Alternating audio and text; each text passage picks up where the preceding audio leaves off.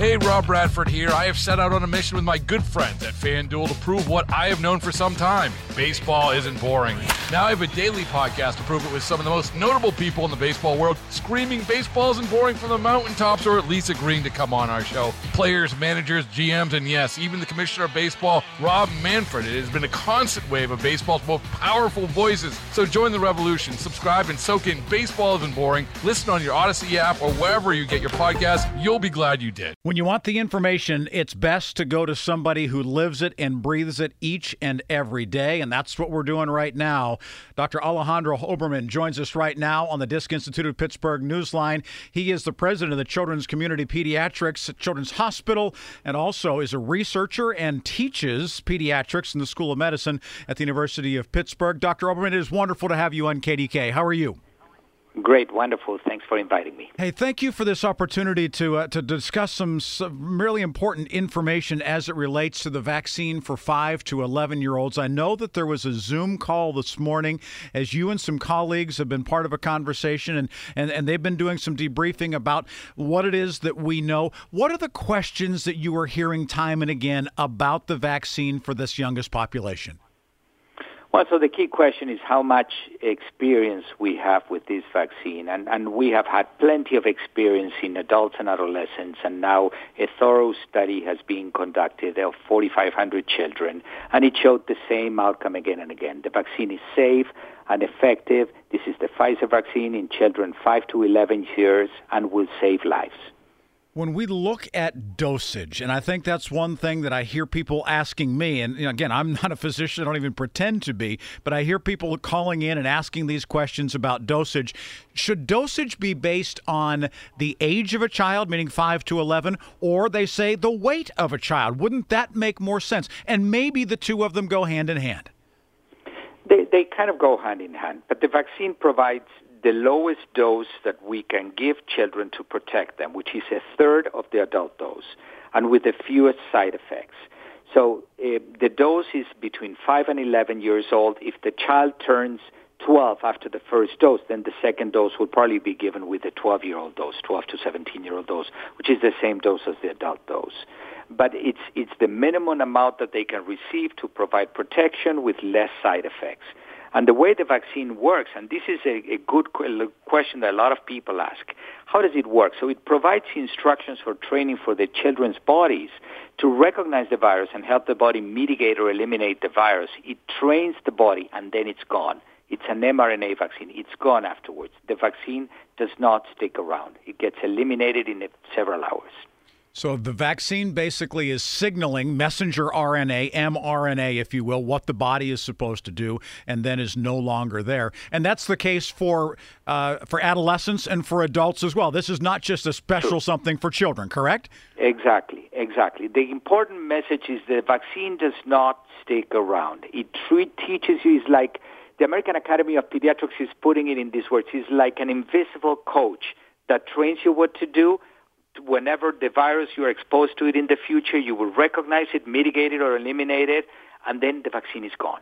Dr. Alejandro Oberman joining us here, president of Children's Community Pediatrics in Pittsburgh, and also a professor who teaches pediatrics to med students and does research himself. Doctor, when you say the number of people that it was tested on and things like that, how are those sorts of numbers determined in terms of efficacy and safety?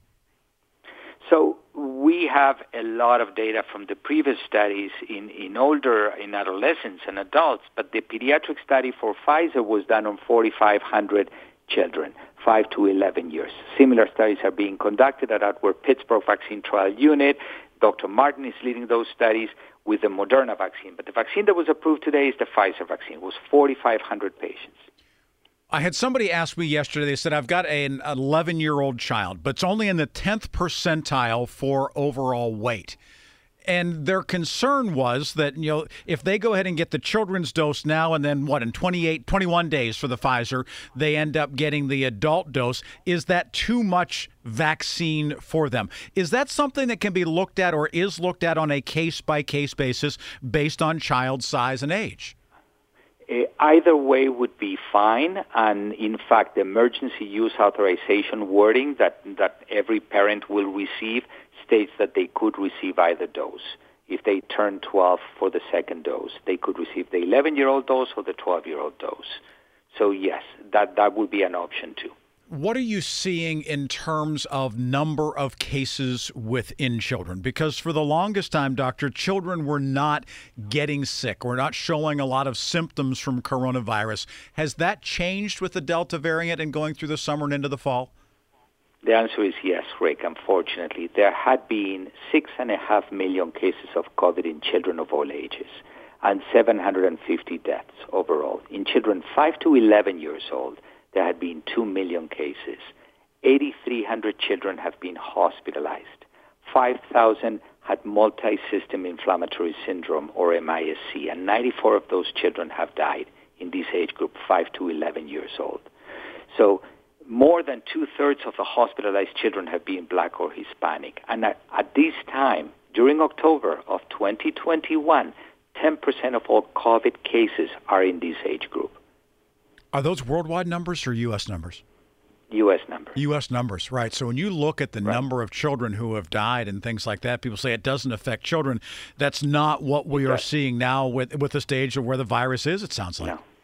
No, it's not. And 750 children of all ages have died. And that is 4 times greater than the number of deaths you see for any flu epidemic over the past 20 years.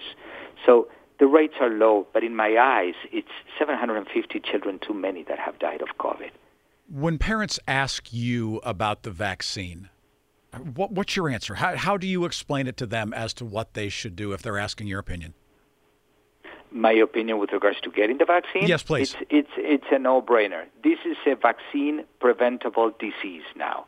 The people that are in the hospital are mostly unvaccinated. The people that are dying are mostly unvaccinated. So it's a vaccine that will save lives. There is, of course, minor adverse events of the vaccine that are short-lived, that are 1 or 2 days, arm pain, low-grade fever, fatigue, headache, that goes away. Within 48, 72 hours, it's completely gone.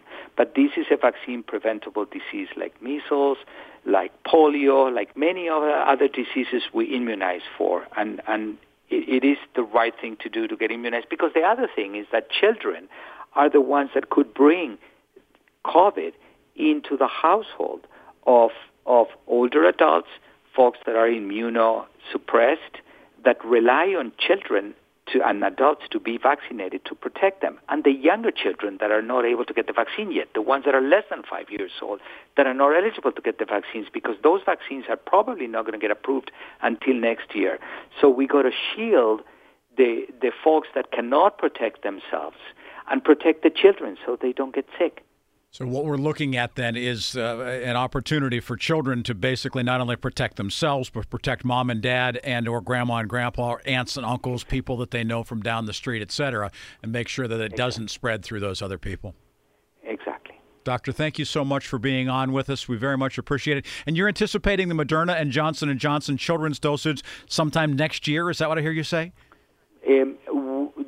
The Moderna data will probably, we're actually conducting the studies now in the 6 month to 2 years, and we are also doing the studies in the 5 to 11 years on the Moderna side. But those studies are probably not going to be submitted until later during the year. So I would not expect approval before early next year. Okay, very good. Doctor, thank you so very much, not only for the research, but for the teaching that you do and for explaining this to us. We appreciate all of it. Thank you, Rick, so much. Thanks Dr. Oberman joining us, again, president of Children's Community Pediatrics here in Pittsburgh. Baseball is in full swing. NBA playoffs are heating up, and your NFL team is gearing up for training camp. Listen to the latest on the teams you love here on the Odyssey app. The biggest sports radio stations in the country, providing unrivaled local coverage of their teams, all in one place.